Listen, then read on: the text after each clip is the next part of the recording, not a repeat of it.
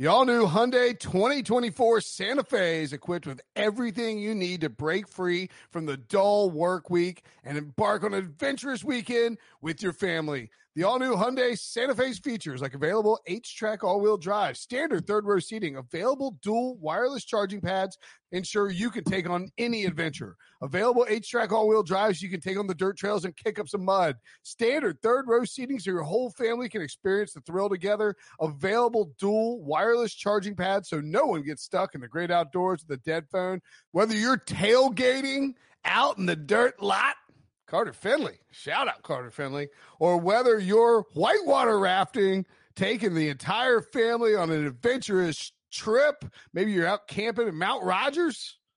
I used to go as a kid. Wish my parents had a Hyundai Santa Fe. The Hyundai Santa Fe is perfect for your family outing. Learn more about the all-new Hyundai Santa Fe at HyundaiUSA.com. Call 562-314-4603 for complete details.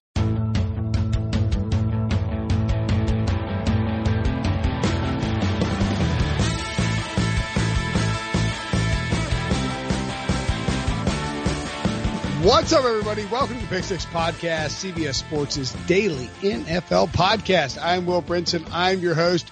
This is the Day 2 recap. Excited to start this podcast at 1:30 in the morning rather than 2, due mainly to our junior weatherman's responsibilities. Ryan Wilson got off the telestrator at 1:30. We're pumped for it. We're going to have Ryan Wilson, Josh Edwards doing this thing. I want to break down a couple of fun facts here before we get into the podcast, though. Going to blow your mind, Ryan. Maybe yours, Josh, too. 13 wide receivers taken in the first 2 rounds. That breaks the record of 12 set in 2014. Notably, Mike Evans, Brandon Cooks, Kelvin Benjamin, Sammy Watkins traded up for, et cetera, et cetera. Alabama and LSU each had 7 players taken in the first 2 rounds. That's the 5th and 6th time that's happened in the common draft era. LSU's 10 players taken in the first 3 rounds ties Ohio State from 2016 for the most ever. And then this is the best. I don't know if you guys know this. Football is family, right? Trayvon Diggs, Stephon Diggs, Yeah. Michael Pittman Jr., the wide receiver drafted by the Colts. Good draft pick. We'll talk about it in a second, but he is the son, of course, of Michael Pittman, the running back. This is where we feel old as hell. And then, Drew Nakora was drafted by the Lions at 67. His brother Romeo is already on the Lions. And the best one of all, the best footballist family of all, Antoine Winfield Jr., who should have been a first round pick, was drafted by Tampa Bay. So the guy, his new teammate, Tom Brady, was intercepted by his father in 2001. Bang, Wilson. What do you think about that? So Antoine Winfield Jr. was probably 2 or 3 years old. That is bonkers. 2001, I was living in Pittsburgh and going to graduate school. Josh is probably 2 or 3 years old too, now that I think about it. Wow. Disrespect to Josh. He's young. How old were you in 2001, Josh? 2001, I would have been 11. Yeah. Okay. Great. Not too helping, Josh. I was a second sophomore in college in 2001. I thought I'd get a better laugh than that. Well, I was doing the math. I was like, that's something that you do at the country club, but now I understand. You were enjoying your time in the educational institution, whichever one that was. Right. Victory lap. Taking the victory lap. There you go. The second sophomore lap is not a victory lap. Have you used that joke before? It's a shame walk is what the second sophomore is. We're going to go over Day 2 picks here. Check the feed. We got Day 1 action. Of course. Actually, our props did pretty well. They started out slow in Day 2 and then caught fire. I'll say this. Hey, let me ask you quickly though. Is this the first year you've done props and draft? Is this the first year those have been available? No. They've been more, they are more available this year because of the, quarantine than before. Gotcha. Okay. I knew with our new relationship with William Hill, I didn't know if that was something I had not paid attention before, but I certainly have the last few weeks. And, I think the takeaway is they're hard, or is it just luck? No, I hammered the over on Jake Fromm and Jacob Eason. And they're not even drafted. Do you know what Jacob Eason's pre-draft over-under was? It was 52 like yesterday. What is it? What was it then? It was 42 and a half or something. Yeah. I love the over. Free money. Well, you had also the over on Jalen Hurts, right? Yeah, but I mean, what happens is like, you got to think about like how Vegas makes money. They take players who are popular and put the number lower than it should be and then juice it up if you want to take the under. So if someone leaps up and takes them, they can make their money. And if not, like most people are going to be like, oh, like Fromm's definitely going before 70th pick and we get plus money. Let's take it. No. Well, you are the cautionary tale because last year you literally bet your house on Garrett Bradbury under 5 and that did not work out. Under 5? He went in the first round. What are you talking about? I'm joking because Garrett Bradbury was not the offensive rookie of the year like he thought he was. That joke was much better than the second sophomore joke. Neither got a laugh. All right, let's go. Joke. All right, let's get to hold on. I got some breaking news in my ear. Hold on. What's that? Yes? Really? Wow.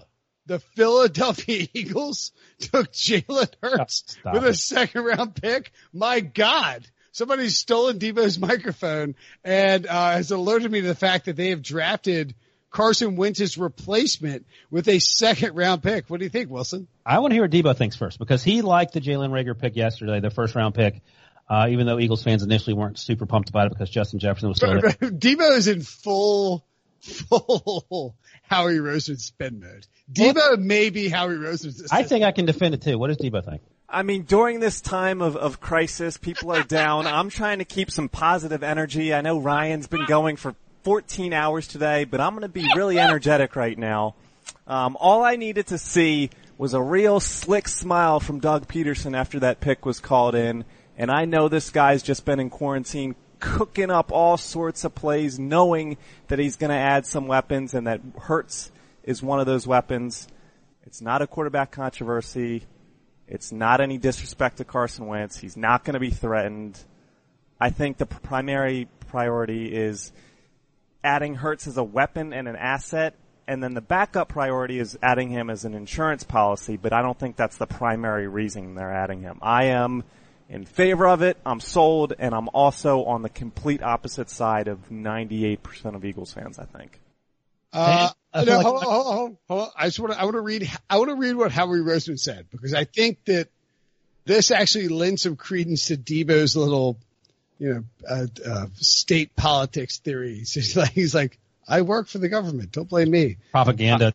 It's pure propaganda. Exactly. But Howie Roseman made a statement immediately. This is from Mike Garofalo, friend of the program. Why haven't we had Mike Garofalo on this program? We should have him on. Anyway, he said, we believe this is the guy. And when he says the guy, he means Carson Wentz to lead us to our next Super Bowl championship. But for better or worse, we are quarterback developers. We want to be a quarterback factory. We have the right people in place to do that. No team in the National Football League has benefited more from developing quarterbacks than the Philadelphia Eagles. So Josh, what do you think? Thumbs up, thumbs down, little wavering thumb, a la Gladiator for Jalen Hurts to the Eagles in the second round. Yeah, I'm going to have to give this a thumbs down. I thought it was a little bit early for what is essentially a backup quarterback. I understand the Saints have obviously been the pioneers of this trend where you get a guy like Taysom Hill that's going to be able to throw the ball, run the ball. You like having some packages for a guy like that, but Jalen Hurts, he's not going to be a starter anytime soon, and Philadelphia obviously knows that that's the plan. So for me to take a backup quarterback that early is probably a little unnecessary. But the backup quarterback might be more valuable to them because Carson Wentz has a little bit more of a medical history than some other quarterbacks across the league. Did you want to respond, Brinson, or may I? You may go ahead. Thank you very much. So here's the thing. I like it, Debo. I'm with you. Josh is right. It feels a little high because look, we've been talking for months that Jalen Hurts is probably a third round pick, maybe later. And we've suddenly arrived at the second day of the draft and he's a second round pick. I like what he offers. I think he's better than Taysom Hill. He's not as fast as Taysom Hill, but he's a better quarterback. And I like I like what Howie Roseman said about developing quarterbacks. And this is what I said on HQ, earlier on, after the day two concluded. Ask the Pittsburgh Steelers if they would like to have had Jalen Hurts last year, or ask the Jaguars when they drafted Gardner Minshew, who's now. Hey, Ryan. Yeah. Ask the Eagles when they were trotting out a dead ass Josh McCown if they'd like to have Jalen Hurts last year. Jalen Hurts wins that game against the Seahawks. He does 100%. 100%. That would be my argument. Is that look, you spent a second round pick, but this is a franchise that literally won a Super Bowl because their backup quarterback caught a touchdown pass from their backup tight end. This whole franchise is built on the idea that depth is better than star power. And if you want to go head to head, the Cowboys are the ultimate stars and scrubs team and the Eagles are the ultimate depth team. And Carson Wentz doesn't stay healthy. He doesn't. That's the other thing. That's right. He doesn't play healthy. He doesn't stay healthy. He won't be healthy. He's a great quarterback. He could be this year's MVP if he plays 16 games, but he's never healthy. As Bill Parcells said, I'm still ranting. Hold on, Wilson. As Bill Parcells said, the best ability is availability. And you know who doesn't have it so far? Carson Wentz. I don't think Devo appreciates your line where you're headed here. But I will say this, and on the other side of the coin, we haven't really talked about it. I'd be interested to hear what you guys think, Devo included. What if Jalen Hurts doesn't want to be Taysom Hill? What if he wants to be a quarterback and he's over here doing all these stupid things that had Lamar Jackson doing in year one? where Joe Flacco's throwing him medicine balls when he's running routes, and Lamar's like, I'm not going to jump for that ball. I know what you're up to, old man. Oh, Josh, you watch the college stuff enough that you know that, you saw Jalen Hurts, look, also, by the way, Carson Wentz got like Nick Foles won a Super Bowl when he replaced Carson Wentz. Tua Tagovailoa won a national championship when he replaced Jalen Hurts. So these guys actually have something to bond over. They can hang out and talk about how their replacements won titles when they were sitting on the bench. But Josh, you watch this, and do you think that I feel like Jalen Hurts is a good enough teammate where he won't throw some hissy fit? Yeah, he's a high quality person. You look at what he encountered when he was at Alabama behind Tua Tagovailoa. He was the starter in the national championship game. They bring Tua off the bench to come into that game, and Jalen never got his starting role back, and he handled that like a true professional for the entire following season. So, this is a guy that's going to handle it well. At the same time, I look at this and I'm thinking, and this is obviously a larger conversation, but it's more of an indictment on Carson Wentz and in his health. Is this a long-term viable option for Philadelphia?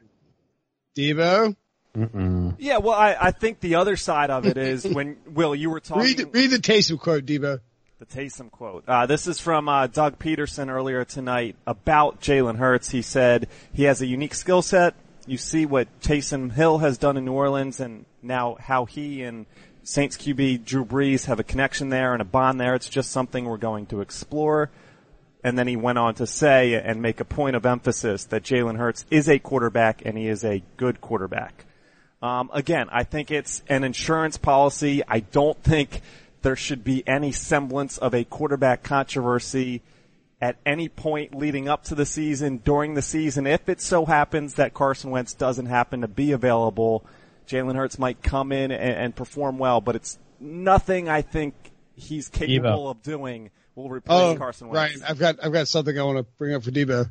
From your man, Press Taylor. I don't know if you know him, quarterback coach of the Eagles. I think at some point, one of the big things will be having multiple people on the field who can throw the ball, Taylor said Monday. That's something going forward. You've seen the Philly special. You've seen all different versions of double passes. The Eagles are going all in on not Carson Wentz. How do we feel about this? Was that a quote from last offseason? Last year, yeah. Oh, well, that's different. That's literally setting up what they're doing right now. No, that's true. So just to respond to what Debo just said, what happens if, God forbid, Carson Wentz gets hurt for a month and Jalen Hurts goes 4-0? I think Carson Wentz still comes back as the starter.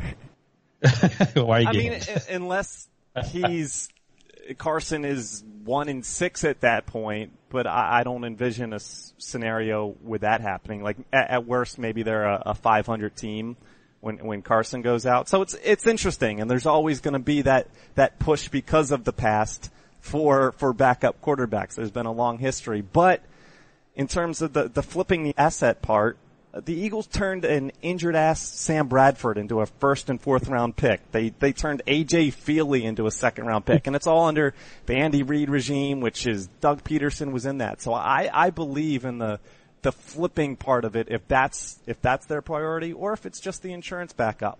And you didn't even say Donovan McNabb. Can I ask a quick question? I don't know what we got move on for if you want him. to. Why are we less concerned about this Jalen Hurts second round pick than yesterday we couldn't quit dumping on the Packers and Jordan Love? Great question, Ryan. See, that's what great guests do on my podcast. They they segue into the next subject, and that is it. Look, but in all seriousness, I think the Eagles won a Super Bowl with a backup quarterback. They needed badly a backup quarterback last year. If they'd had a good backup, they would have beaten the Seahawks. Who knows what happened? So I'm not going to – Howie Roseman has a Super Bowl in his belt in the last 5 years. I'm not blaming him. He is scot-free. If he wants to draft a quarterback in the second round, do it, bro. I don't know why people are just like forgetting Andy that. Reid. You want to draft a running back in the first round? Do it. You won the Super Bowl last year. Do whatever you want. You have carte blanche. Make your plays. Just the other side of it that we haven't truly brought up is a lot of fans were clamoring for someone like Denzel Mims or adding someone that can be on the field near 100% of the time instead of 5, 10, 15, 20% of whatever Hurts could be. But Hurts could be on it 100% of the time if Wentz goes down. But I think there was just that a lot of prospects were still there at 53, wide receiver, some safety, some linebackers, some edge guys that would have been able to contribute, I think, a little bit more right away, which was part of it, aside from the whole Wentz thing. Oh, by the way, one more thing before we move on. Davion Taylor, the third round pick, is going to be awesome. He's a fantastic athlete. Didn't play much in high school because of his religion. Played a little bit of Colorado. Josh, do you think what do you think about him? No, a Seventh-day Adventist, I believe. Yeah. And I think you can't play on Sundays. I don't know. It must be Fridays. like That's a bit of a red flag. No Fridays or Saturdays. So It's a bigger red flag than Lawrence Taylor's cocaine habit. No, it's not. But You Josh, can't play on Sundays? No, he can now. He got some. Okay. He's just waiver. Okay. All right. Yeah, waiver. But Josh, did you have any thoughts on Davion in Colorado? Yeah, I really liked him. I thought he played more like a safety at times than he did a linebacker. So you're kind of looking at a guy that's going to be able to come in on some sub packages, give them a little bit of a different look as well. But kind of back to Hurts, one thing that I want to say before we move on too is if the Eagles hadn't taken him, somebody else was going to take him fairly soon too. So, I mean, there is that aspect of it. If it hadn't been the Eagles, it was going to be somebody else probably in the second round. I mean, his over-under was, I think, 51.5, and the Eagles snared him at 53. Like, he wasn't going to last that much longer. He's a high character, high production guy who played for Alabama and Oklahoma. Lincoln Riley and Nick Saban love him. He was getting drafted very early. So not a loser, the Eagles, Hurts? Are they winners, losers, in between? I don't think it's a loser. I think, like, it's hard to say because he's not going to impact the Eagles next year. Who? Jalen Hurts. Yeah, he will. If he does, that's a problem. Taysom Hill impacted the game the Saints. Taysom Hill has less passing attempts than Mohamed Sanu, man.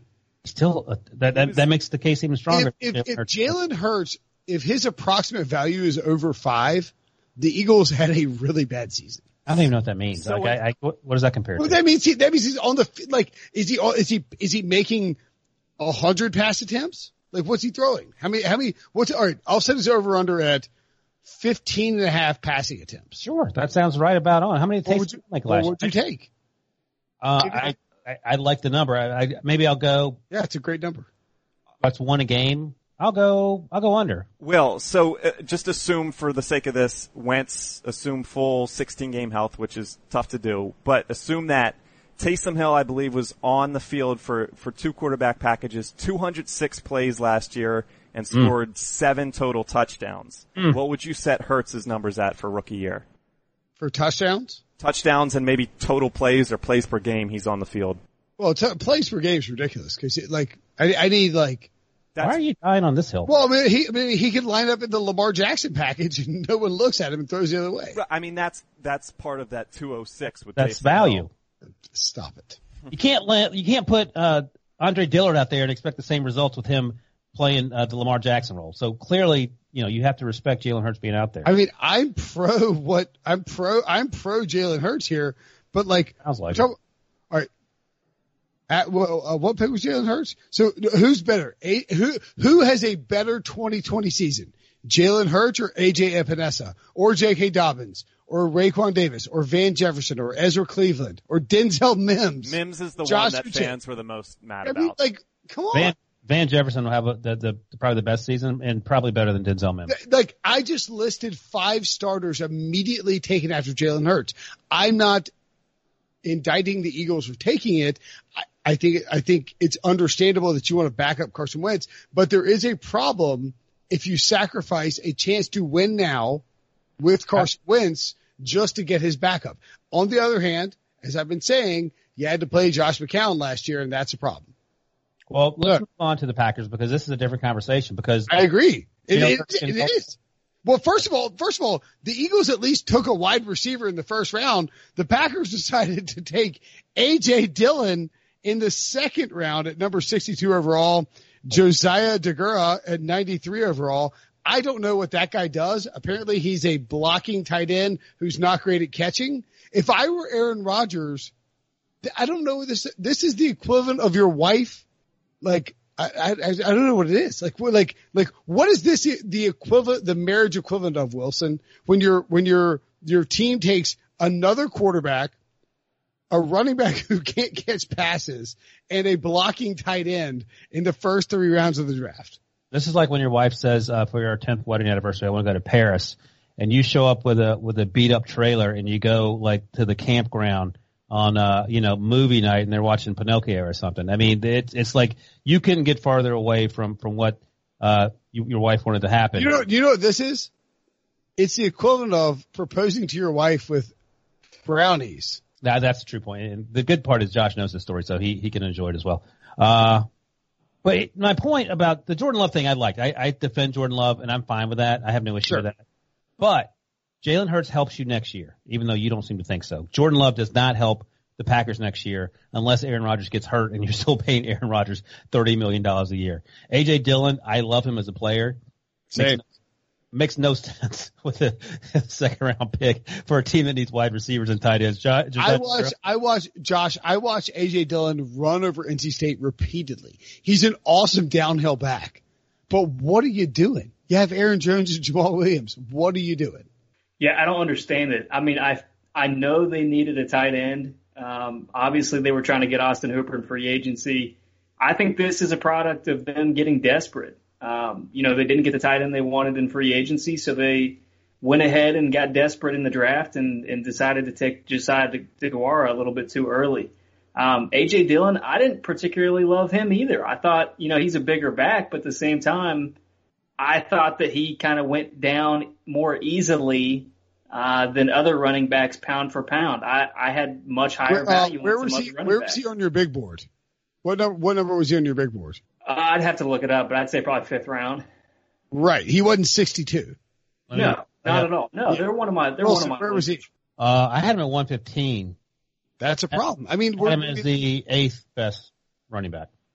That's a problem, right, Josh? Absolutely. Yeah.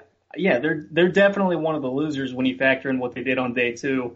I was looking at, I think Pro Football Focus had their draft ranked. In terms of the value that they had on each of those players, I think Love was their number 76 overall player, and he was the highest rated of the 3. Deguara wasn't even rated. So you kind of get an idea of just how off the radar this whole scenario was for Green Bay. Yeah, he did. He was at the Senior Bowl. He didn't stick out. He's more of an H-back, and that's what they were talking about a lot at the Senior Bowl. And when they drafted him, there were other tight ends still available, right? Pretty much all of them. Hunter Bryant, Harrison Bryant, Bryson Hopkins, my man Colby Parkinson, also FU to the Bears, and Ryan Pace. I had the under on Cole Kmet at 40, or I had the over on Cole Kmet at 43.5. The Bears are the clock at 43 or 30 or whatever it was when they took Cole Kmet. What's that? It was 43. It was 43. And you're like, well, they won't take Cole Kmet. They have 9 tight ends and they still took Cole Kmet. Are you kidding me? Ryan Pace? Like, this is the only reason the A.J. Dillon and Jordan Love thing might work out is everyone else in the NFC North is so stupid that they won't be able to like allow the Packers to regress the way they should.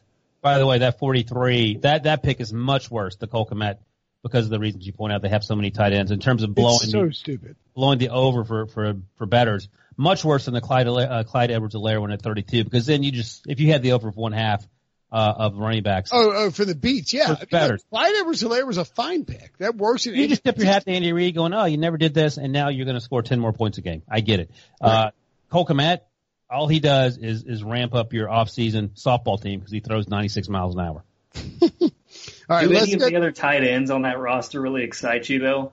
I think that's the other part of it. They've already released Trey Burton, so I think Trey Burton's a good fit in Indianapolis, by the way. No, you're right. I think they have Adam Shaheen and they have a couple of the rest of the guys. Dax Raymond, who I think went undrafted last year, actually played with Jordan Love in 2018. But then the question becomes, why do you have 9 tight ends on your roster in the first place? You have to get to 53. Why do you have 10 tight ends? You don't need 10 tight ends. No one needs 10 tight ends. That's like having 4 wives. They might seem like a fun idea, but then all of a sudden you have 4 people harassing you constantly. You don't want that. I'll say this, like, I think Bryden Gutekunst did a really good job last offseason, but I have major questions about what he's doing right now in this particular draft. And that happens. That Ryan Pace, we thought initially like, oh, great draft. Let's see how it happens. All right, let's get to some winners and losers. These are consensus winners and losers. We all agree. And our number 1, Josh, Drew Lock and the Denver Broncos.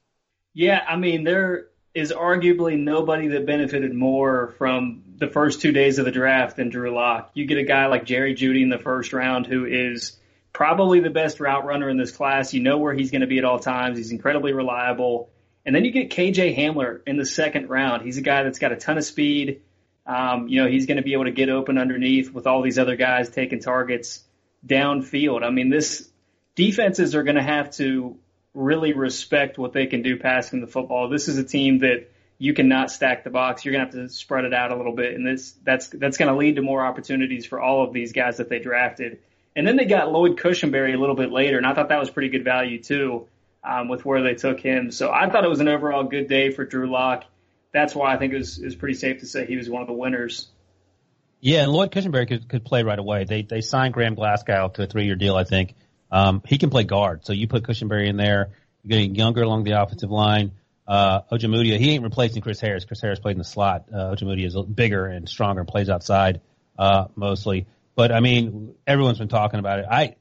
Rarely do you see a team take 2 wide receivers with their first 2 picks and think it's a good idea.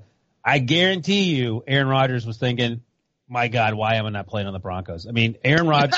Right. With Jerry Jeudy, KJ Hamler, Cortland Sutton, Noah Fant, Phillip Lindsay, Melvin Gordon. I mean, Drew Lock is going to have what I would imagine to be a really productive season. Aaron Rodgers would throw for 8,000 yards. I mean, I think the thing is John Elway is tired of being a top 10 all-time quarterback who's humiliated as a personnel guy for not being able to identify anything about quarterbacks. He's the worst quarterback drafter in the planet, and Drew Lock played kind of well down the stretch last year, and now Drew Lock has Jerry Jeudy, KJ Hamler. They got Michael Ojemudia. You get that? Yep. Bang! You'll love to see it, Wilson. Look at that 3rd rounder. I'm nailing it. Only one left in the draft, and you got it. Way to go. That's right. Don't expect anything. And Lloyd Cushenberry. But this is what you do. If you get a quarterback that you think you believe in, and I don't know if Drew Lock's great or not, but John Elway's in on him. You give him the weapons, you give him the offensive line, and you roll with it. Next up on maybe it's not consensus, it's majority. We'll say we'll go to the Colts. Let's go to the Colts and let's see, who's their quarterback? It is just looking to see who it is. on their that's right. It's Phillip Rivers. Bang, bang. How do you like the Colts now, fellas? They didn't have a first-round pick because they got DeForest Buckner. Then they added Michael Pittman. Then they added Jonathan Taylor. And then they added someone named Julian Blackmon that I don't care about. The Colts are winning the Super Bowl this year. Book it down. Lock it down. It's over. Finish it. Enjoy it. They're winning it in Tampa. I hope you like it. All right. I just booked it down. Josh, what do you think? I actually like what they did. Michael Pittman felt like the perfect fit for what they're trying to do there. Again, he's Mike Williams at a cheaper price. Yeah, I mean, really reliable guy. He's a great route runner, great releases, everything that you look for, really polished player. This is the classic example of needing to have another weapon for Phillip Rivers. This team has been so reliant on T.Y. Hilton over the past couple of years. When he was injured last year, they could do nothing on the offensive side of the ball. So you had to get some weapons.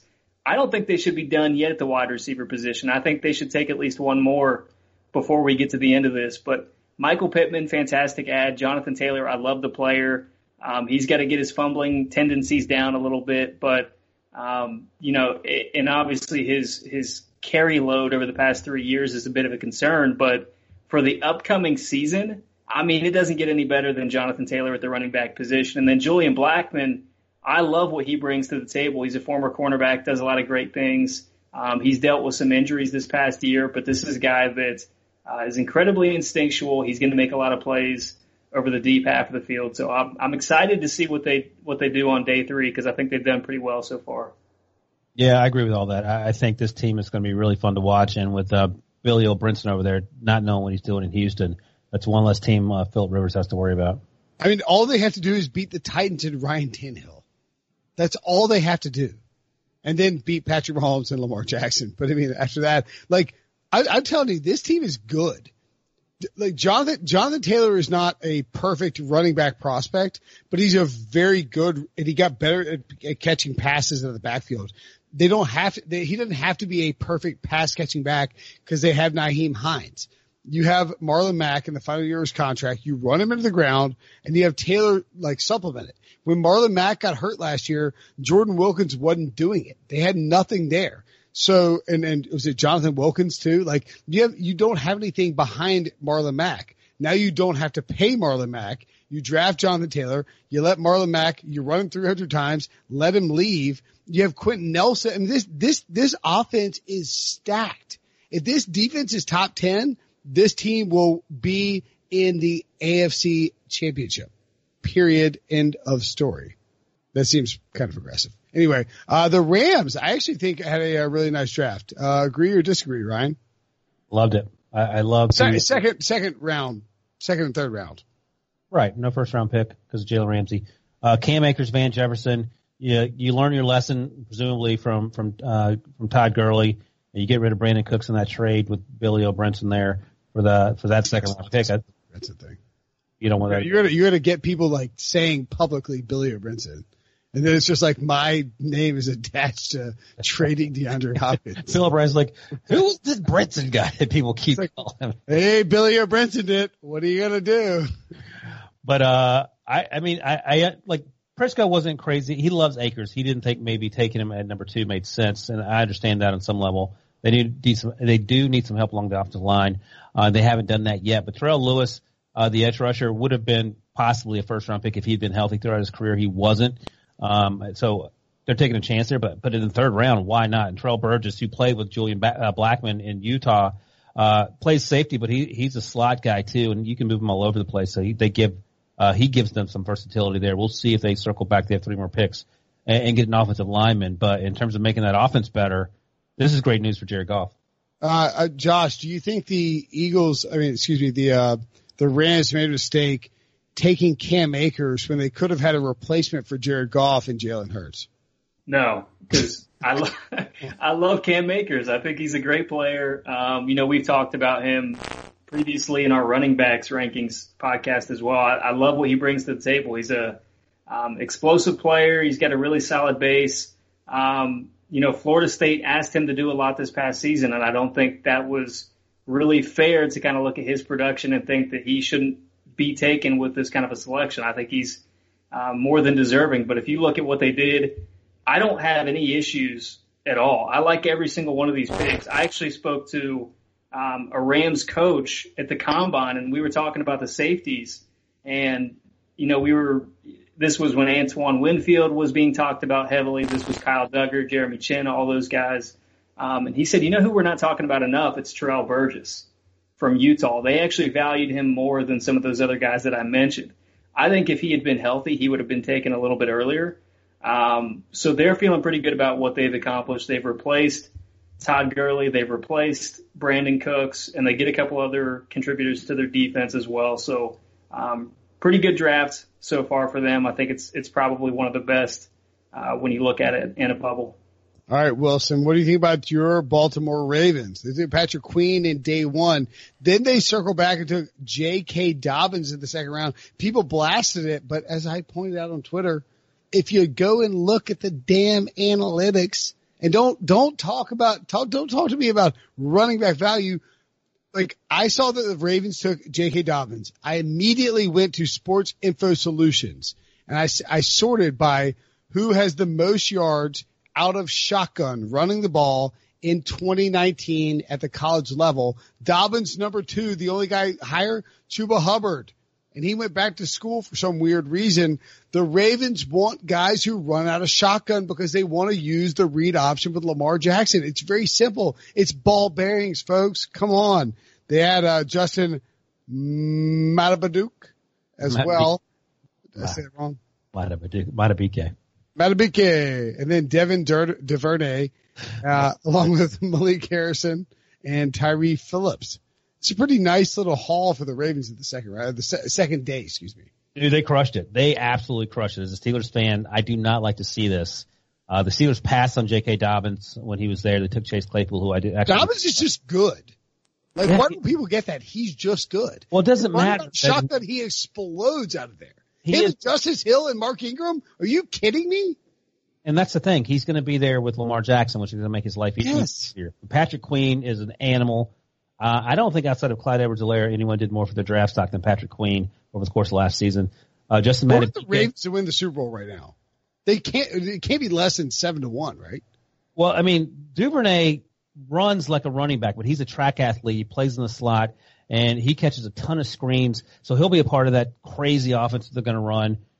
Malik Harrison can't cover anyone in space, and that's okay, but he's a downhill thumper, and you pair him next to Patrick Queen, and those guys are there for the next 5, 6, 7 years. This is like secretly under the radar looking A- draft, and you only give the minus if you're just being the Ravens are 6.5 to 1 to win the Super Bowl, and that's a good bet. Is that live or is that before the draft? Right now, I mean, on William Hill. Yeah, just bet that. It's short. Bet it. They're good. Matabike, I thought he was a second-round pick, and I thought he was my number 3 defensive tackle, I think. Blacklock went earlier. I don't know if anyone else did. I think he went before Gallimore, or maybe it was close. But either way, he's, I was talking to a defensive line coach at the Super Bowl, and he's like, I said, what's the first thing you look for in defensive tackles? He goes, explosiveness. And Matabike, or Matabaduk, as you call him, is that and then some. Josh, I would say the Bills had a great second day as well. AJ Epinesa and Zach Moss. These are 2 good prospects. Now, Moss is a running back, so we're not, 86, whatever, who cares? And you replaces Frank Gore, so you have a nice little thunder lightning with Devin Singletary there, and you added a pass rusher. The Bills have one of the best rosters in the NFL. Yeah, I love what they did too. I mean, I didn't expect AJ Epinesa to get out of the first round. I think he's a first-round caliber player. Because of, if you look at his production, what he's done over the past couple of years, there aren't many that can match what he's been able to do. And then Zach Moss, we talked about family ties at the top of this. This is the cousin of Sonoris and Santana, a guy that's going to be able to provide a little bit of a different look to what they want to do on offense. I mean, Devin Singletary, Zach Moss, that's a fantastic combination. Zach Moss is a guy that's got fantastic contact balance. He's physical. He's patient. Everything that you would want in a running back, Zach Moss is going to bring that to the table. So I love both of those picks without having a first-round pick. I mean, I think they did about as well as you possibly could. All right, Wilson, one more for your consensus winners. The Arizona Cardinals, and we're giving them this is a bone we're throwing them because they got Josh Jones at 72. What was the red flag here? I'm not sure. This is actually going to be interesting. I talked to Scout earlier this year about Josh Jones, and I said I heard Josh Jones thought about coming out in 2018, and he said, yeah, it was suggested he return to school because he wasn't ready to come out. And based on the fact that he was a third-round pick now, he may have gone undrafted a year ago because he had a really good 2019 season, an even better Senior Bowl. I mean, you can go to the Senior Bowl YouTube channel and watch the one-on-ones, and he stood out, and people were talking about him at the time. I don't know if there's something else we don't know about. Last year, Jawan Taylor fell to the second round when he looked like a first-round talent, the right tackle out of Florida. He went to Jacksonville. We later found out that there were some concerns about the knee. I don't think that was an issue last season, but if this works out, great job by Steve Keim and Cliff Kingsbury. And unfortunately, Josh Jones lost a lot of money. Josh Edwards, would you say that your draft setup is equivalent to Cliff Kingsbury? It's a little different. There are definitely there are some similarities, like in the sense that I do have grass. TV. I do have grass. There is some white on my walls in places. So do you have fake turf? We're working on that. That's something that's in the budget for the coming year, but not something that we've managed. We just moved into this house, Will. We're still making a lot of changes. The artificial turf is coming. Don't worry about it. Josh, you should get that artificial turf for your neighbor so he's not quitting cutting the grass every time he talks to you. Exactly. In fairness, he's not cutting the grass right now. No, he's not. 2:15 in the morning. By the way, you asked about Cliff Kingsbury's setup. What do you think Bill Belichick thought about the thing when he saw it? Belichick's setup was so incredible. Like in your grandmother's house. It looked like you would go have a casserole and tea at your grandmother's house. 100%. That's what it looked like. Or like your grandmother's like, we're going to play spades while we're sitting here for the family get together. And you're like, what are we doing? And that's just what Belichick, there was a worse one. Robert Kraft had this tiny little breakfast nook and he had one laptop and a breakfast nook. It's like, you're worth $7 billion, like $50 billion, whatever it is. And you have the breakfast nook that like it's worse than my breakfast nook. What is happening? Well, maybe he was like, you know what? I don't need to be on some fancy yacht wheeling and dealing. I can make these picks with my 6 Super Bowl rings from this breakfast nook. All right, well, let me ask you this. All right, we're going to get a winner from each of you on the best draft setup. And then we'll go to break and we'll come back with biggest loser on draft setup. Who's the biggest winner, Ryan Wilson, on their draft setup? I'm going with Bill Belichick. I like the casserole setup. I like the dog that gets to sit at the table and eat snacks and presumably make picks better than Billy O'Brien does. I'm going with Bill Belichick. Josh? I'm going to go Sean McVay because he had a pretty similar setup to Cliff Kingsbury.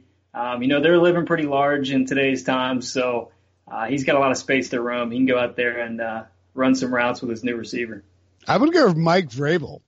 What an FU to every. Actually, you know what? No, Mike Vrabel's second for me. You know who wins? Roger Goodell. He said, you know what? F it. I'm going into my half zip sweater zone. I am putting on this sweater. I'm not zipping it up, and I'm sitting in my leather chair, and I'm announcing the 135th pick with my leg crossed, not looking at the camera. I'm done. This job sucks. I can't believe anybody does this. Can you imagine being a draft analyst? You guys are lunatics. After the break, we'll tell you who lost in this NFL draft. The perfect combination of versatile athleisure and training apparel has arrived. Thanks to the visionary minds of New Balance, Clutch Athletics, and Rich Paul, the designs reflect the heart of the athlete and the spirit of the community. With rising defensive stars Will Anderson and Chase Young on the roster, Clutch Athletics brings the best innovative gear to all athletes, giving them style and performance on and off the field. Learn more and purchase Clutch Athletics at newbalance.com. Robert Half research indicates 9 out of 10 hiring managers are having difficulty hiring. If you have open roles, chances are you're feeling this too. That's why you need Robert Half. Our specialized recruiting professionals engage with our proprietary AI to connect businesses of all sizes with highly skilled talent in finance and accounting, technology, marketing and creative, legal, and administrative and customer support. At Robert Half, we know talent. Visit roberthalf.com today. So the Chargers, my old flame, they took this guy named Justin Herbert the first round, and they traded back up to get Kenneth Murray, which meant they had no second or third round picks. Had the Chargers made a grave error, Wilson? We haven't done our worst draft coach setups. That was supposed to be after the break, right? I didn't actually think we were going to do that. Who's your worst? I want to give to Matt Nagy for having all all the stuff plastered all over the walls of his. That was bad. It would have been okay if he didn't take a tight end, but he took a tight. So he had 4 million tight ends on the wall and he picked one. That's how he did it. So I won't give it to Matt Nagy. He's next to last. I'm giving it to Cliff Kingsbury just for being like he's on that show with Turtle. What's that show called? Entourage. Yeah, like he's from Entourage or something. Did you say what's that show with Turtle? Couldn't remember that. I wanted to make an Entourage reference on the show. I couldn't think of the name. Didn't get Jeremy Piven. Just what's that show with Artie Gold? That's the oldest you've ever sounded, Ryan. What? That's the ultimate dunk on. I know. Leave it and save it. Devo couldn't stop himself. That's the oldest you've ever sound. Well, all right, Josh, who had oh my God, save that. Who had the worst draft GM coach setup? That would be tough. I don't know who immediately comes to mind for the coach GM, but I will say, did you guys see the player whose little brother fell asleep on the couch and then somebody came over and put a dog right in front of the camera? No, what? Yeah, this kid there's one kid that was running around. Did you guys see Pete Prisco fall asleep on HQ? He didn't fall asleep. Let Josh finish the story. I want to hear this is. You can tell the Prisco lie. No, I wish I had caught who the prospect was because, didn't have time to actually watch the broadcast. I'd look up from time to time. And at this one point in time, there was a kid that was asleep on the couch. There was another kid that was running around in the living room. And then this lady comes over and she puts the dog right in front of the camera. So the dog's face is right up in the camera. That had to be probably the most entertaining part of the night for that broadcast. That's good. I like that. All right. I'm going to take, I was going to go Jerry Jones because he's on a yacht, which is such an a-hole move. Yeah. Everyone's quarantined and you're on a yacht. You just don't need to be on a yacht and broadcasting it. But, Prisco did fall asleep in front of the TV on live television. He claims he said he was texting a GM. They went to do you guys see this? Brady Quinn and Danny Cannell destroyed him. Yeah, I was supposed to go on after that, and they went to Pete. You saw it, right? He didn't have his eyes closed, but he was slumped down like I am in this chair. And was he asleep or not asleep? No, his head was cocked to the side, and he looked like he was looking at his phone. He can't read. He can read, but his vision's terrible. He didn't look prepared to come on TV. No, because no one was in his ear telling him about. So I'm gonna go a different direction. I'm not gonna bash Pete. I'm gonna go with Thomas Dimitroff, who, for a brief second, did you all see this? No, I was working. Oh boy, you haven't seen this?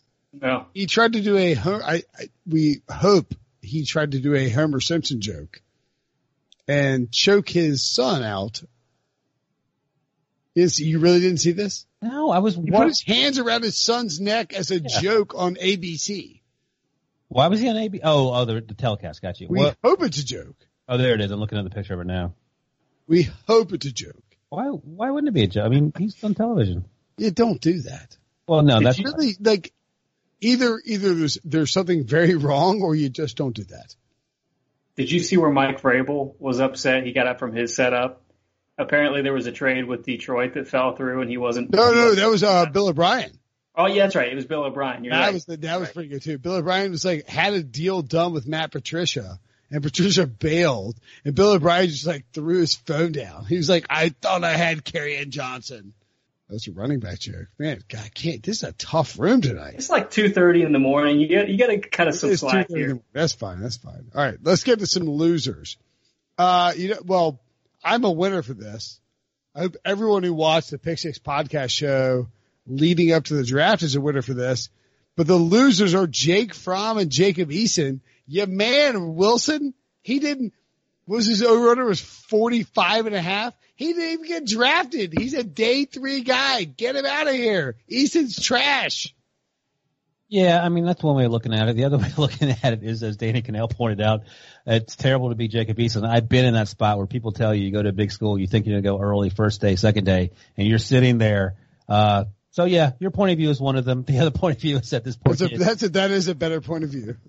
But, look, here's the thing. I don't know how Josh feels about this. I wanted Jacob Eason to go back to school. He had a great first half of the season, and then things started to fall apart. Incredibly athletic, incredibly gifted. Now I want to see what happens in day 3. Let's say the Steelers, he's on the clock, I think 124 is on the Steelers there. Do they take Jacob Eason? Do they roll the dice in a post-Mason Rudolph world with Ben Roethlisberger's arm? Still, we don't know what that's going to be. Will the Bears move into the 4th round to get him? Would the Colts take him? The Jaguars have 3 4th-round picks they can move around with and other stuff. So there are going to be some teams that might be in the market. The Raiders, the Patriots. I think we're drastically overvalued these guys. They're not good. Wait a second. First of all, I'm guessing you didn't watch a lot of Washington games. I watched a lot of Washington. Right. So who do you think stayed up till 2 a.m. gambling on college football? You or me? That certainly wasn't me. Exactly.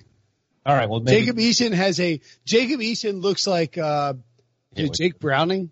Who's like he's just a dumb guy with a big arm. That's what he is. You're going all in on Jacob Eason. I can't wait. He's not good. All right. Well, I would like to hear what Josh has to say about it, since he probably gambled. Like Jacob Eason. He's pretty inconsistent. No, I mean, his accuracy is pretty inconsistent. Obviously, everybody loves the big arm, all that kind of stuff. He has his really good games. I'm not surprised that he's still here. Josh, let's keep going.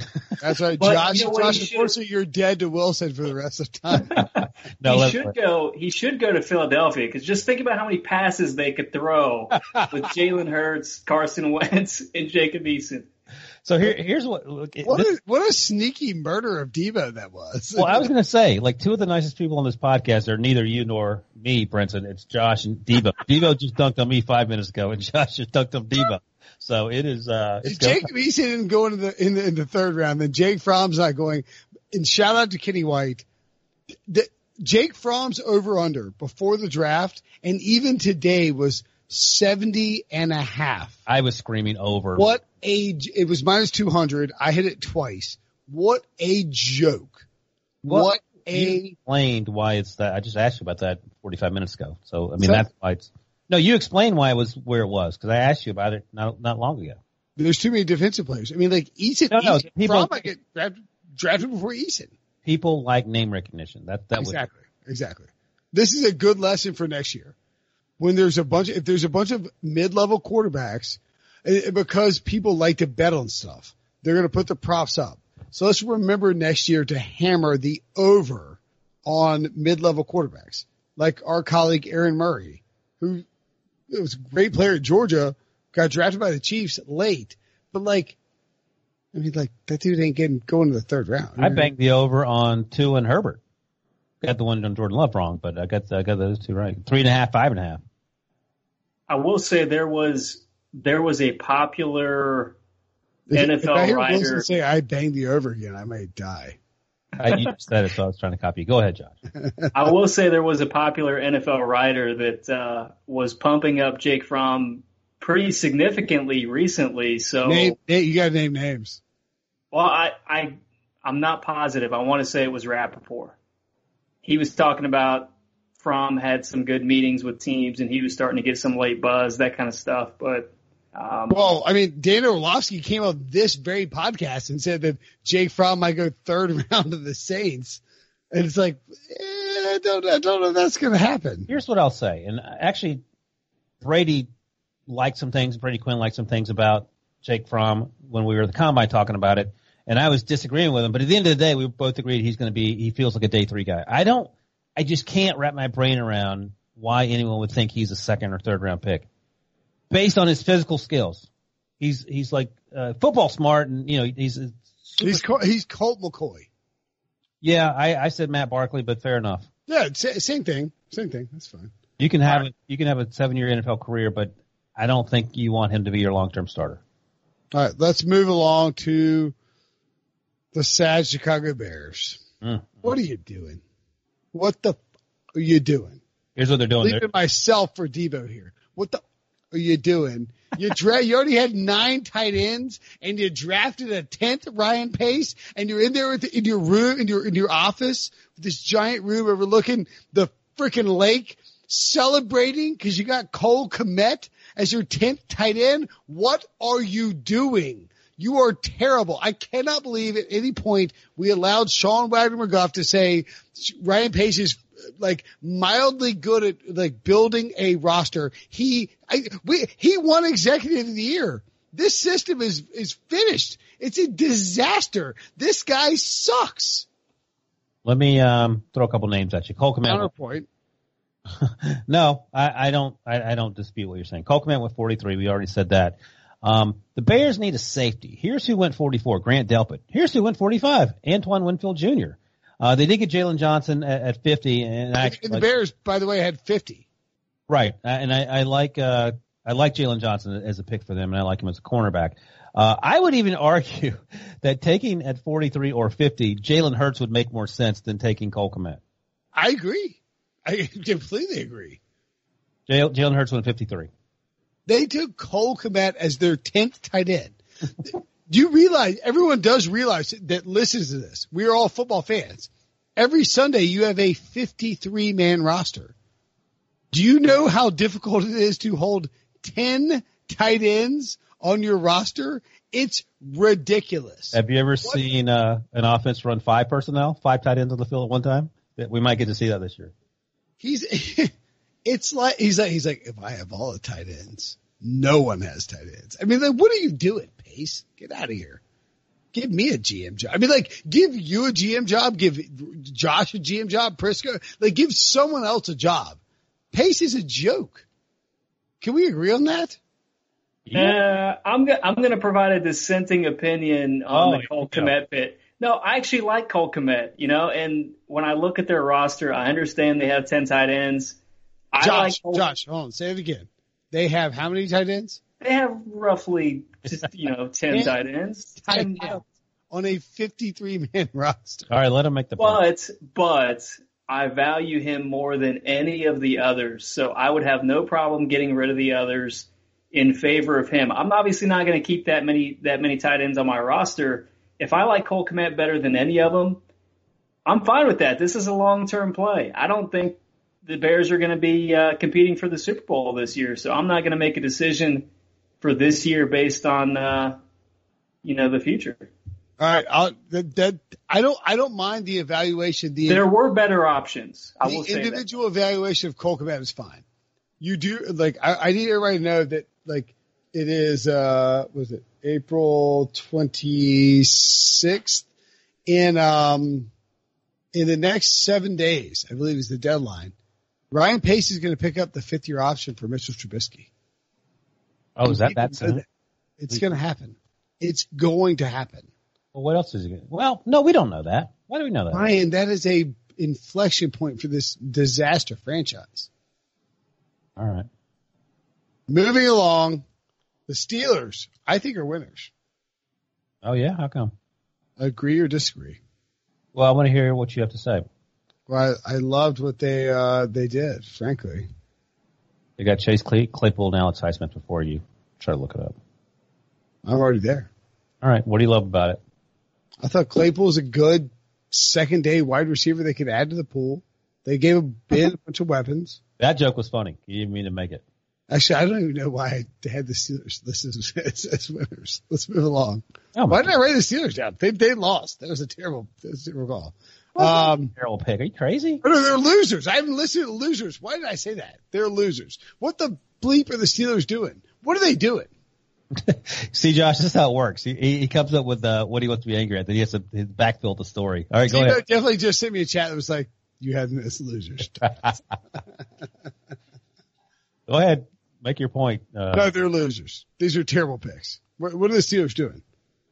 They have no first-round pick. Chase Claypool and Alex Highsmith? This is terrible. I like Alex Highsmith a lot. I think he's not going to – he's a developmental guy, but he's insanely athletic.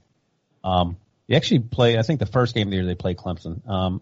He did a pretty good job against a bunch of first-round picks.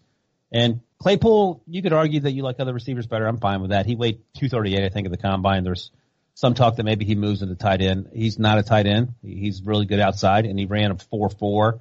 And if the whole point is to make life easier for Juju, who had no chance last year, partly because AB was gone, the other part was because their quarterbacks couldn't throw the ball overhand.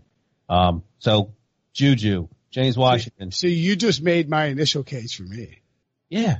So I wanted to hear why you hate it. The other team that I had as a loser were the San Francisco 49ers, mainly because they're not picking until, Josh, 156. And I don't mind Javon Kinlaw and Brandon Ayuk, but man, you could have traded out a bunch of times.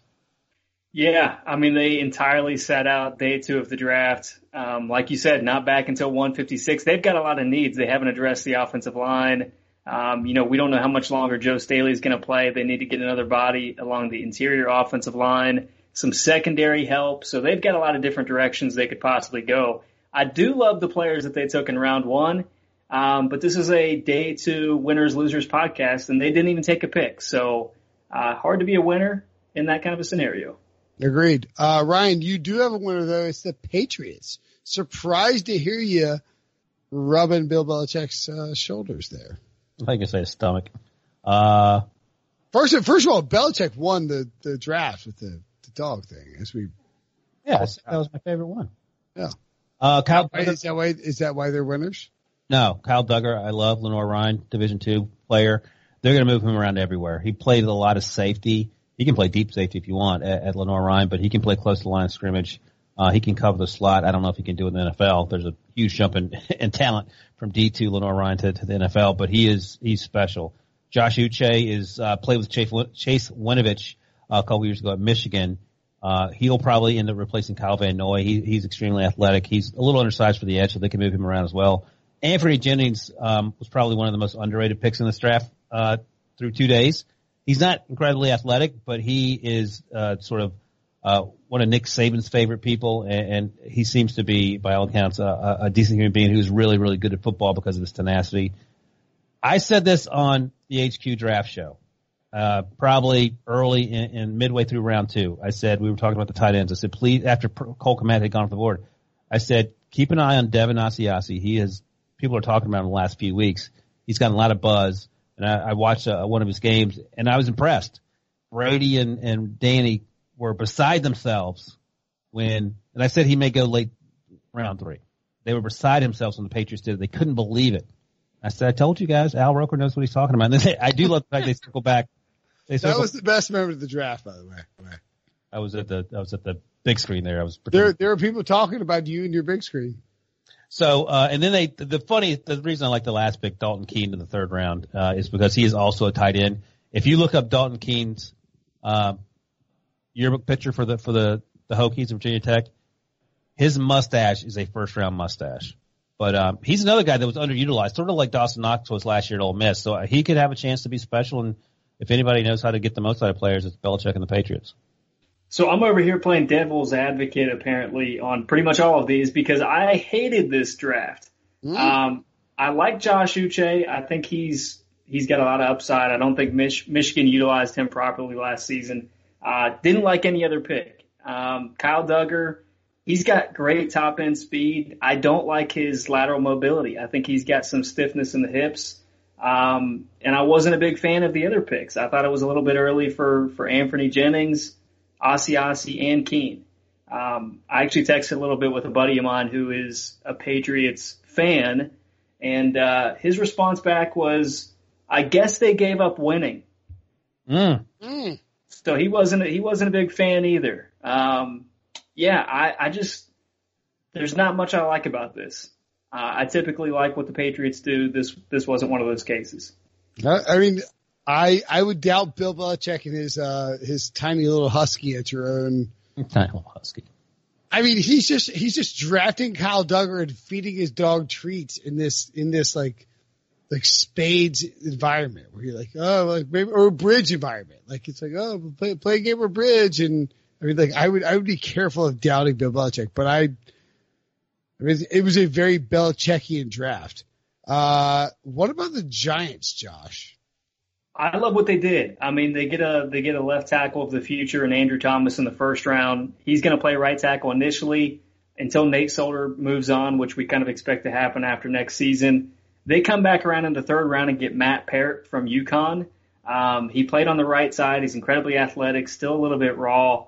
I think he could possibly slide into the right tackle position when Andrew Thomas eventually moves over to the left tackle position. So they could have possibly walked away with their left tackle and their right tackle of the future. And then Xavier McKinney, he was my top safety in this class. I was a little disappointed he didn't get down to Cleveland because he has a lot of versatility. He's a guy that can play nickel. Again, I think he's talented enough that he can play the boundary position as well. So I think those are three great picks for New York, a team that coming into this, everybody was probably a little skeptical that Dave Gettleman was going to be able to pull this whole technological event together and come away with some good players. But here we are. Wilson, I need to know why you hate the Raiders draft. I don't hate the Raiders draft. I actually like the Raiders draft. It turns out to be bad for Derek check-down Carr because they got Henry Ruggs, who can run a 4.27. Are you tripling down on Mariota? Well, we'll see. Maybe they'll draft Jacob Eason on day 3. You don't know. But, I would like, if you're asking me who is the better deep ball thrower, the answer is Jacob Eason, I think. But I'm taking Mariota certainly over Derek Carr. Henry Ruggs. I would take Mariota over Derek Carr, like, blindly anyway. But well, that's my shtick. Don't try to hop in on that. Well, I'm the OG. Like, why is everybody trying to steal my Derek Carr stuff? So, of course, it's anti-Derek Carr before anyone else. I'm like, I've been blocked by all three brothers. I ran a website called Mr. Mittens, bro. My point is that I'm all in on Marcus Mariota. That's my point. I've been on that train since the moment they signed him. See, you're an optimistic Mariota guy. I'm a spite store Mariota guy. Yes. All right. So you're all in on Mariota with the options that they currently have, or you're just all in as the future of the Raiders? Not the future, this year. When they signed, I think it's just a 2-year deal. So as a winner-loser concept, who wins and who loses for the Raiders? Derek Carr loses because he can't throw the ball down the field consistently, even though they drafted 3 wide receivers. Henry Ruggs, Josh Guy Linbo Jr. out of Kentucky. He's more of a gadget guy. And Brian Edwards, who I like a lot. He reminds me a little bit of Anquan Bolden. I wish he'd run to the combine. I think he's probably faster than Bolden, at least on the track. But another weapon. The funny thing is, like, you say, oh, Hunter Renfro's odd man out. There's no way. Hunter Renfro will be the last person standing on earth. He beats everything. So he's a cockroach with great hair. Great, yeah. No one says that but you. But the hair part. But yeah, he is an amazing player, Hunter Renfro, and he'll be another additional weapon for Marcus Mariota when he leads the Las Vegas Raiders to that point. We agree then. Like I think the Raiders did a good job putting weapons around Derek Carr. I love the draft. I think Derek Carr's a winner because he has weapons. But he will not utilize them properly. That's my concern. For sure. CeeDee Lamb is perfect for Derek Carr. Like and they get Ruggs. That's fine. Lynn Bowe can work for him. He can just pitch him the ball and let Lynn Bowe do all the work. But in terms of Henry Ruggs, I don't know how he's going to do with that. Maybe he's their quarterback. Nice. Over under half game started by Lynn Bowden Jr. Well, that means Marcus has to get hurt too. Marcus hasn't been known to get hurt. I'm going to go over. I would too. Is there a third quarterback currently on the roster, not counting Bowden? Gruden just ripping hair out of his visor, like losing his mind. Is it still Peterman? Is he still there? Oh, gosh. I would start. Who? Nathan Peterman. Oh, that's good. Going Glennon hate here. One of my winners is the Carolina Panthers. Surprise, surprise. I'm wearing a Carolina Panthers shirt right now. They got Derek Brown in the first round, but that didn't qualify in my calculations. Their second round draft picks, Yetur Gross-Matos and Jeremy Chin, bang, bang. Nice job. You add that to Derek Brown with the Panthers. Matt Rule and Marty Hurdy with a nice start, revamping the defense in Matt Rule's first year. I love it. Agree or disagree?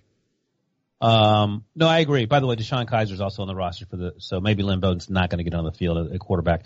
I'm going to throw out that Deshaun Kaiser doesn't make that roster. Hey, Derek Carr may not. As for the Panthers, I like, here's the thing. I like just about every team's draft except the Packers. I think most teams did a pretty good job of filling needs, and the Panthers did that more than anyone, because they had a ton of needs on defense, and they went out and did that. We're not even talking about Brian Burns, last year's first round pick, and the impact he's going to have in year 2 as he gets better. Carolina's front seven is kind of sick now. Yeah, we'll see. I mean, Derek Brown's a grown man. I like him a lot. People complained about that he wasn't a great pass rusher. He is in the backfield an awful lot. I mean, he ain't Aaron Donald, but nobody is. He's not as consistent as a pass rusher in my mind as Javon Kinlaw, but he's a much better all-around player. And he is incredibly athletic. Go watch that Florida game if you have any questions about that. Gross Matos, he shows up sometimes and sometimes he doesn't, but he looks the part and he's young and he's going to get better. And Jeremy Chin, I'd be interested to hear what Josh says about Jeremy Chin, because I think Kyle Duggar is a little better laterally than Chin, but they play sort of different roles and clearly played at different levels, even though Chin was at FCS Southern Illinois. I would say that Chin has actually grown on me a little bit. I was a little concerned that he wasn't going to be able to. FYI, Josh, during this quarantine, Chin has grown on me too. The second or third Chin has grown. It's relatable across the country. We're all, we'll leave it at that. We're all. It's like the freshman 15. It's a quarantine 15. No one judges. Fair enough. Wilson won't even laugh at one joke of mine. Josh is so exhausted. He wants to go to bed, and he's like, these idiots do this 4 times a week. What is wrong with these fools? And that's a fair question. It's definitely a fair question. Diva is like, should I drink this chlorine? Should I drink this bleach? Jesus. Don't drink bleach. Don't drink bleach. Anyway, Josh, go ahead. You were giving professional football analysis. Yeah, Jeremy Chin, good football player. No, keep going. Sorry. No, you got the right idea. All right, next topic. Way to go. I agree. Actually, no, we will move on to the Jets, who I think had a nice day too. They had Denzel Mims, Ashton Davis, and Jabari Zuniga. Nice. That's it. I got it. Bang. Love it. Let me ask. I think Mims at 59 and Ashton Davis at 68 is very good. Ashton Davis is a ball hawk. And Mims has gas, like he has speed. I didn't love Ashton Davis, and part of the reason was not because he's not athletic, because he is really athletic. But when you watch Cal, he regularly lines up like 17, 18 yards behind the line of scrimmage. So he keeps everything in front of him. And, you hear talks about him being a ball hog that you just said. He, a lot of time, isn't anywhere near the play until it's over. So he can play in the slot, and he played up a little bit. But a lot of times he only had 2 interceptions. I don't know if he was injured for part of last year or not, but my concern when I watched, like, how do you even tell what's going on when you're way back there? How can I tell that you're good or not? Because I don't know why you're not close to the line of scrimmage. So that was my concern as just not an NFL scout, but someone who was, trying to figure this out. Josh, draft analyst. Josh, do you have any idea why Davis and Mims both fell? Because I think a lot of people were surprised by that. Well, for Davis, it probably would have been his medicals. That's probably the biggest concern. If it is kind of ironic, though, you're talking about how far away Ashton Davis played away from the line of scrimmage. Guess who his defensive coordinator is? Greg Williams. Oh, no. Greg Williams has perfect. his defensive backs paying another county. 72 yards deep. There you go. Yeah, I forgot about that. But Denzel Mims, I mean, I don't really have a good answer for why he slipped. It was kind of weird the way that worked out because Michael Pittman, T. Higgins, Denzel Mims, I mean, they're all those bigger wide receivers, and they were kind of projected in the same range. I'm just kind of wondering if maybe because those guys went earlier, he was a byproduct of that in a sense, and is why he was on the board a little bit later than many of us projected. All right. I will point out, I think the Vikings won. Ezra Cleveland picking him up in the second round was a big win. The wide receivers. Will this go down as the greatest wide receiver class of all time? That is a loaded question, obviously. Well, I don't know. I like I said, I've liked virtually everyone's draft through 2 days, except the Packers, who ironically did not get a wide receiver with any of their picks. So maybe if this is the best wide receiver class in the history of football, Aaron Rodgers is going to be extremely upset, even more so than he is now when he finds out 10 years from now that that's to be the case. What do you think about Higgins in Cincinnati? I was just thinking about that when Josh was talking about Denzel Mims. Would Denzel Mims make more sense in Cincinnati with Joe Burrow, who can throw the ball wherever he wants to throw it, and Denzel Mims is learning from A.J. Green and Tyler Boyd, or do you take T. Higgins, who isn't quite the athlete that Mims is and didn't test well at his pro day, and it's not clear he can separate based on the competition he faced in the ACC? Clearly the Bengals felt one way, and a lot of teams passed on Mims, as Josh just pointed out. But I would rather have Michael Pittman there than T. Higgins, I think, if you're the Bengals.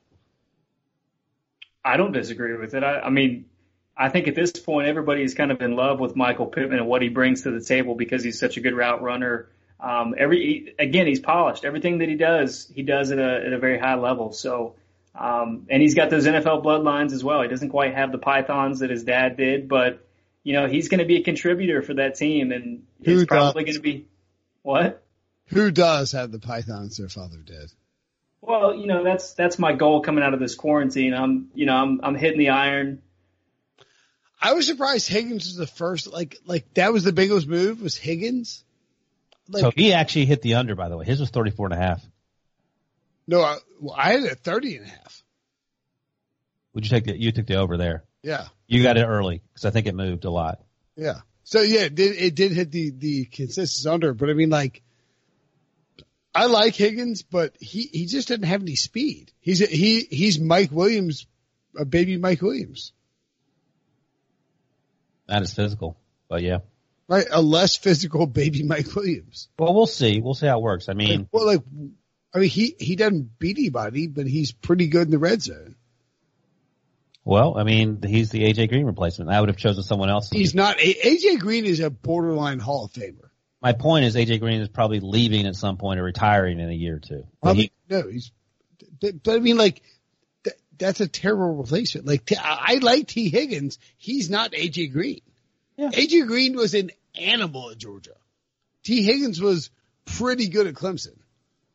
He dominated a lot. But again, that was competition. And I don't take away from the kid. Running the score up on people, man. They were playing the good defenses. Like, I think T. Higgins is good, but he's not 33 good. I don't disagree. We'll call it a new podcast. I don't disagree. Yeah, it's been a lot of agreement. Let's get out of here. It's too late. I was going to say, is Debo keep adding things to the rundown? What's going on? I keep scrolling down and down. It won't stop. I'm vetoing everything else. No, I'm going to say one more thing. I'm going to say one more thing. Go ahead. Unload your notebook. Because as you were talking about the Vikings, you kind of quickly went over Ezra Cleveland. You know, one of the losers that we did not discuss who came to my mind as we were talking about it? Trent Williams. Ooh. Where is he going to go? Good call. Apparently, I think it was JP Finley, friend of the program, and good buddy of the program. He said that the Redskins were trying to, people were calling them like, hey, we'll give you a second round pick or a third round pick, and they wouldn't take anything for him. Just take something for him. He won't play for you. He's not going to play for you. They're still playing hardball and not taking anything? It's insane. What was the highest offer they had whenever, at any point in this conversation? A second round pick, who cares? But were there any reports that they had been offered a first round pick, say, a year ago when all this started happening? I think there was one situation. I think there was a report that maybe Cleveland had talked about a first round pick last year. I don't know that I buy that, but I think I did see that report swirling at some point. I don't know what these people are doing. All right, fair enough. Yeah, I don't know where Williams goes. What? Before we get out of here, best player available.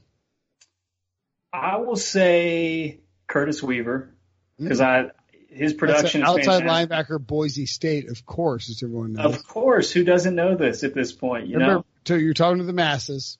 So, he's got great production. He's a guy that gets off blocks pretty easily. There's a lot that I like about him. I can't say that I'm terribly surprised he's still on the board here, but I think he's going to be great value for a team that picks him up at this point.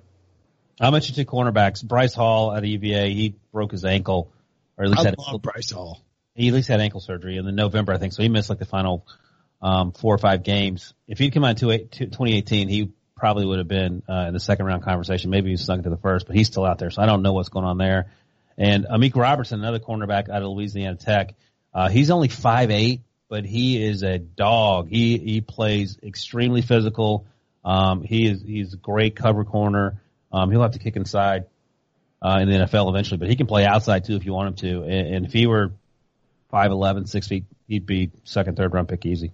How many people will accidentally draft Lamar Jackson, the cornerback from Nebraska, who they're trying to draft? Bill O'Brien, done.